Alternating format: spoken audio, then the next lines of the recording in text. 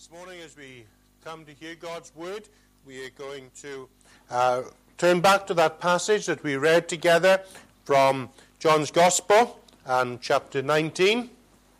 I'm not going to give all the details of what I plan to do this weekend. One of the things that I was taught in training for the ministry was don't announce your points at the beginning of a sermon, because who knows what the Lord will do in the middle of that sermon. And similarly, I know what I've planned for the weekend, but I'm not going to tell you all of that until we come to each service. But God willing, the verse of Scripture, the statement of Scripture that I want us to focus on this morning is found in John 19 and verse 13. So when Jesus had received the sour wine, he said, "It is finished." And bowing his head, he gave up his spirit. As with many parts of the Bible, the events of Easter suffer from over-familiarity. We've got that saying in English, haven't we? That familiarity breeds contempt. Well, I trust that with our familiarity today, we will not know contempt.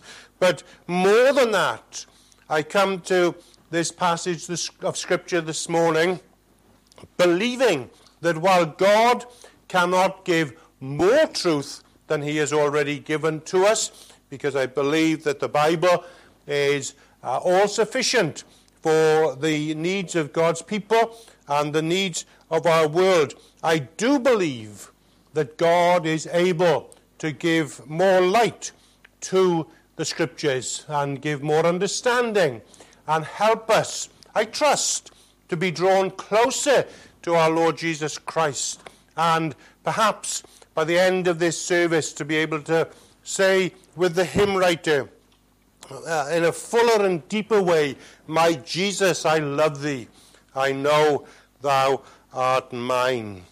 Today, I want us to focus rightly on the events of the crucifixion. We've got 4 Gospels. They don't all record exactly the same things, but there are events that are all recorded by each of the Gospel writers, and the crucifixion of our Lord Jesus Christ is one of those events. And again, they don't give us all the same points of focus as they record those stories, but they see it from different angles.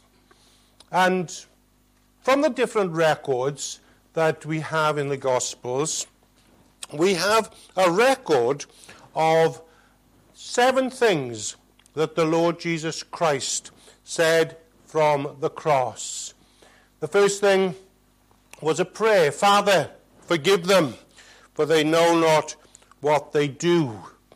Jesus then turned to one of the criminals who was crucified alongside him. The criminal had said to him, "Lord, remember me when you come into your kingdom." Jesus turned to him and said, "Today you will be with me in paradise." And then looking at his earthly mother and his friend, he commits her into his care. "Woman, behold your son, behold your mother." And then we see Jesus in interaction with his God.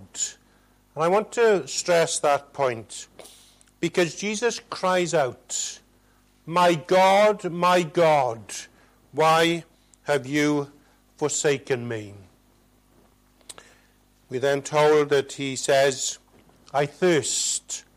And the final thing that he says is, "Father, into your hands I commend my spirit." In agony, he cried out to his God. But having completed his work, he then says, Father, into your hands I commend my spirit. But I missed out one of the sayings. It's the sixth, the last but one. It is finished. In English, we have three words. In Greek, apparently, it is one word. It could be translated, it has been finished. Jesus is not saying, I'm finished.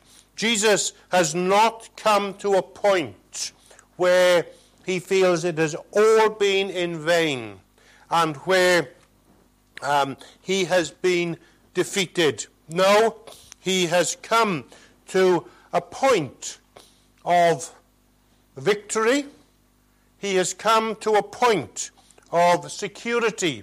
The seventh saying from the cross, where Jesus actually says, Father, into your hands I commit my spirit. He knows that he is secure.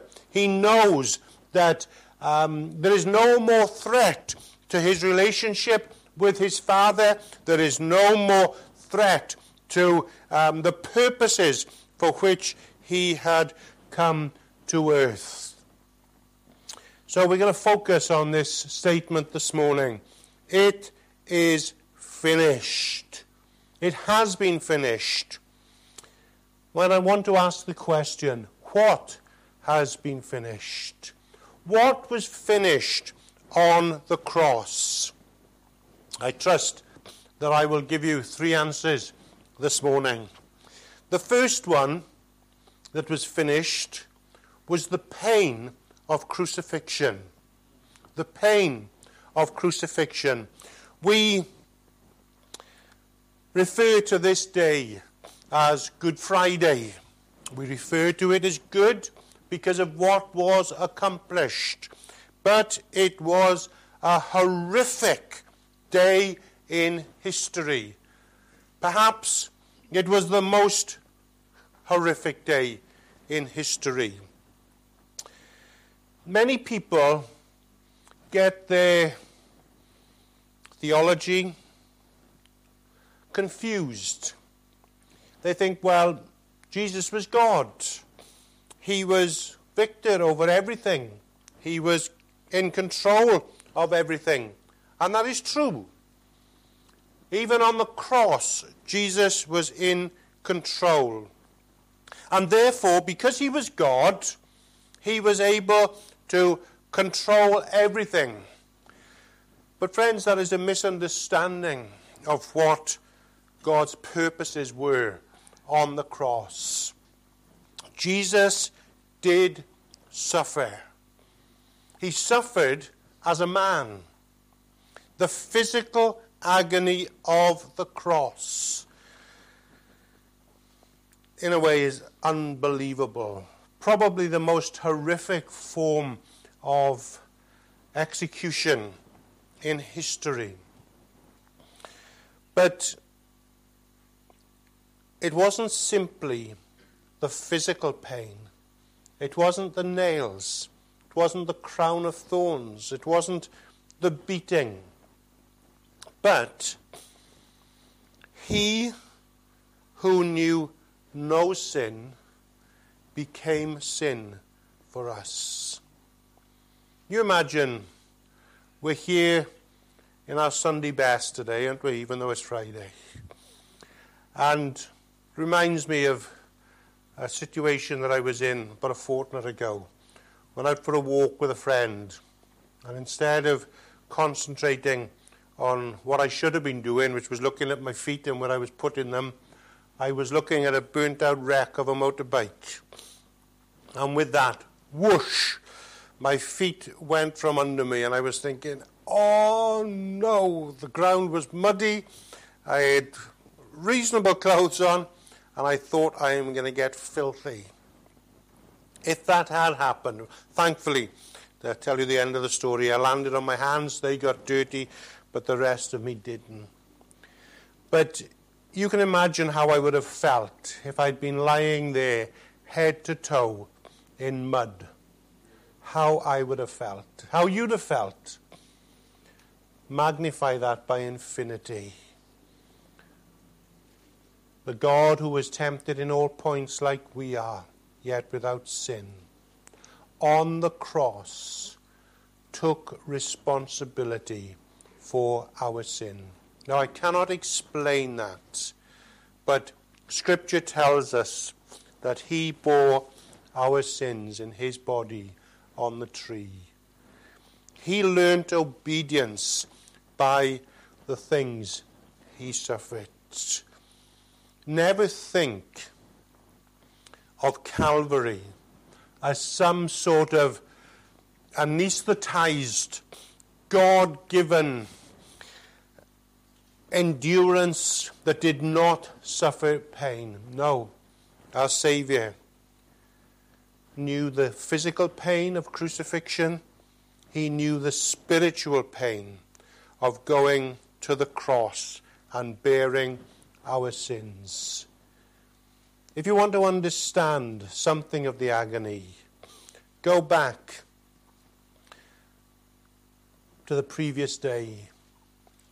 Go to the Garden of Gethsemane and see there a man in such agony that his physical body was thrown into confusion and he was sweating, as it were, great drops of blood. Father, if it is possible, let this cup pass from me.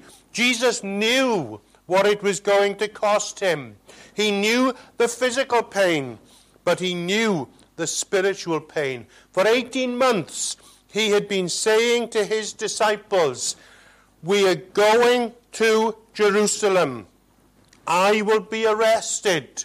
I will be beaten. I will be mocked. I will be crucified. And on the third day, I will rise again. Now, Peter, as he and the other disciples were being warned, Peter tried to stop Jesus going to the cross. There in Matthew 16 at Caesarea Philippi, Peter argued with Jesus, no, Lord, this is not going to happen to you. And Jesus had to say to him, get behind me, Satan.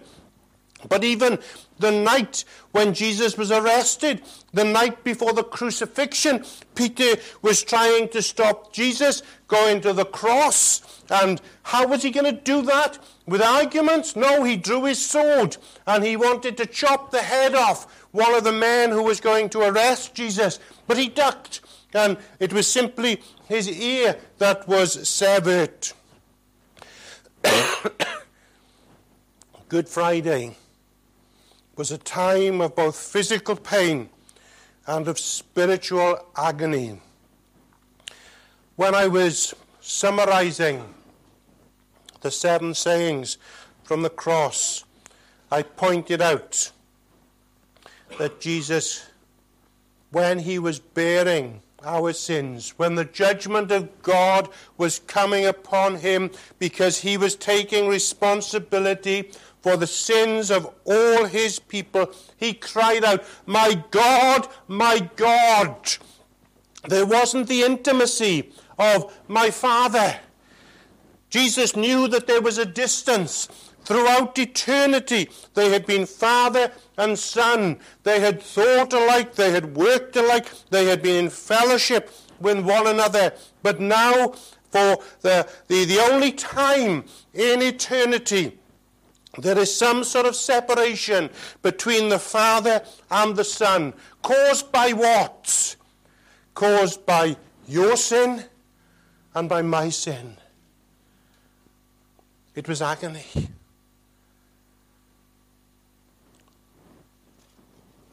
We know the pain of bereavement, don't we? And we know that bereavement, that pain, after a few decades, and even if it's 7 decades, 8 decades, it's only a few decades in the light of eternity. But when that pain of bereavement comes, we think, I don't know how I can keep going. Multiply that by infinity. And that is something of the agony of the cross. For the first time, Father and Son are separated. Why? Because of you, because of me, because of Adam. What a tragedy. What it cost that we might be set free. It seemed almost as though the Godhead was threatened. It wasn't. God knew, God the Father, God the Son, knew what they were doing. But it seemed as though there was a threat. For the first time in eternity, there was a separation. There was a division. And yet, when the hours of darkness had passed, the blessed Son of God was able to say, Father, there was a reuniting. The judgment had been paid. The cost had been met. Father, into your hands I commend my spirit. It is finished. I don't say this lightly, but as Jesus committed himself to his Father, in effect he was saying, well, Dad, we've done it. We've done it. It was passing through hell, but we've done it. So it is finished. What was finished? The pain, the physical and the spiritual pain of crucifixion, of our salvation. Secondly, the preparation of the Old Testament was finished, because the Old Testament was a preparation for Calvary. Everything that happened in the Old Testament was pointing forward. Jesus said, you search the Scriptures, referring to the Old Testament, because you hope to find eternal life, but they are that which testify of me.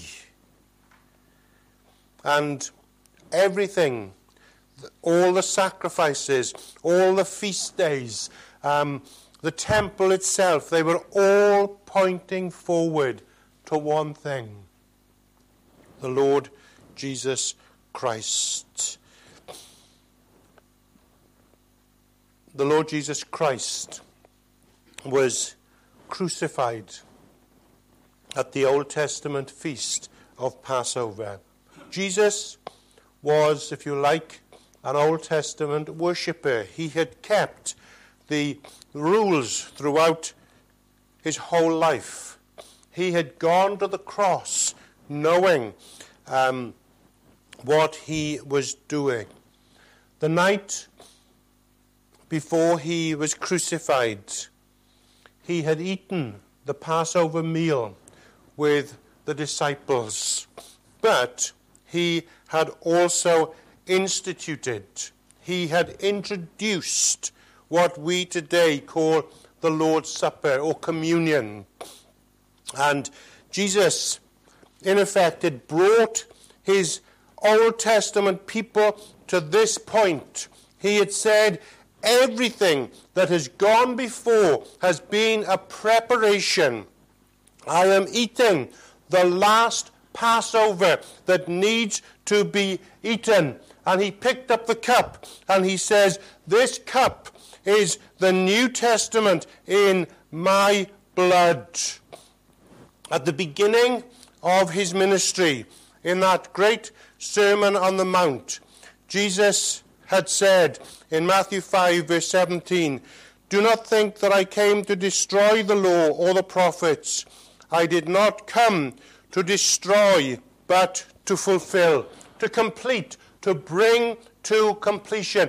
The same word. Jesus kept the Old Testament law in order that he might bring it to a fitting conclusion. He might bring it to its climax.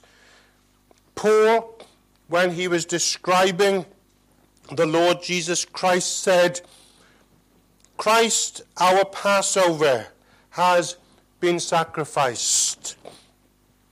And he was saying, in effect, there is no need for any more marking of the Passover. That marked and remembered God's salvation as he brought them out of the bondage of Egypt, as he protected them under the judgment of the Old Testament. But here on the cross, Jesus is not a one-year-old lamb, but he is the Lamb of God who takes away the sins of the world. Jesus did not protect his New Testament people from the death of the firstborn, as was the case with the Old Testament Passover, but he protected each and every one of his people. When Jesus was on the cross, he was the Passover. He was God's protection for his people. And therefore, there is now no need for any other sacrifices. But on the cross, Jesus was not simply the Passover lamb. Jesus was also the priest who was offering the Passover lamb. Let me point out to you something that is said in this same chapter, John 19. Then the soldiers, when they had crucified Jesus, took his garments and made 4 parts, to each soldier a part, and also the tunic. Now the tunic was without seam, woven from the top in one piece. Therefore they said among themselves, Let us not tear it, but cast lots for it, whose it shall be, that the scripture might be fulfilled, which says, They divided my garments among them, and for my clothing they cast lots. What is going on here? Is it simply, well, we won't rip this garment up? No. We need to go back to the Old Testament. And in Exodus 39, as Moses is told how the robes and the garments of the high priest were to be made, there was a careful instruction that it should be made in such a way, particularly around the neck, that it would not be torn. The priest's garment in the Old Testament, or the garment of the high priest, was not to be torn. Go back to the night before the crucifixion. And what happened? The high priest accused Jesus of blasphemy. And as he did it, he was so angry, he took hold of his clothes and he ripped them. For the first time throughout the whole of the Old Testament, the robe of the high priest was ripped. The Old Testament, if you like, was negated. But here at the cross, as the soldiers gambled, they said, no, we won't break it. We won't rip it. Why? Because it was the garment of our high priest. And where is Jesus today? He is seated at the right hand of the Majesty on high. He's praying. He is our intercessor. His robe has not been ripped. Hallelujah! Amen. What a glorious truth. He went to the cross, but he was not crushed. His work was not ruined. He is our high priest. A matter of 40 years later, the Romans came in to Jerusalem and they destroyed the temple. Why? Because in God's economy, the temple the sacrifices, the feasts are no longer needed. The Old Testament has come to an end. Friends, there's a growing trend in evangelical circles for observing the Passover. We don't need to. Jesus is our Passover. He is the final Passover. He is the priest seated at the right hand of God. So what was finished on that first Good Friday? The pain of crucifixion was finished. The preparation of the Old Testament was brought to completion. And thirdly, to keep my alliteration, the propitiation for our sins was completed. Now, propitiation is the anger of God being turned away, being put on another, so that it should not be placed on us. Friends, when Jesus died on the cross, we've sung, he died for sins not his own. He died for the sins of his Old Testament people, for his New Testament people. But he died for the sins of his people. God has said throughout history, in the day that you eat of the fruit of that tree, you will die. To put that another way, when you disobey me, you will die. When you fail to love me as you ought to love me, you will know the judgment of God, because the wages of sin is death. But friends, when we acknowledge our sin and we look to Calvary, we look to one who has died in our place.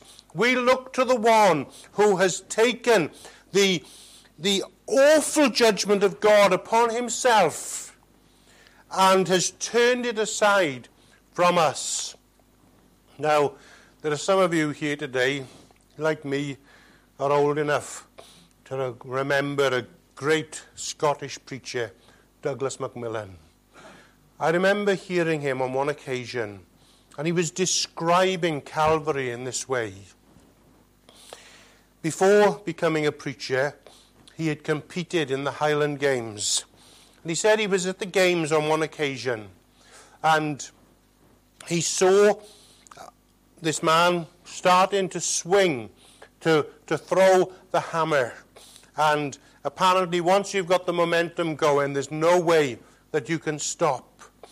But out of the corner of his eye, he saw another competitor race into the area where the hammer was likely to fall. And this second athlete ran, he turned himself to the hammer.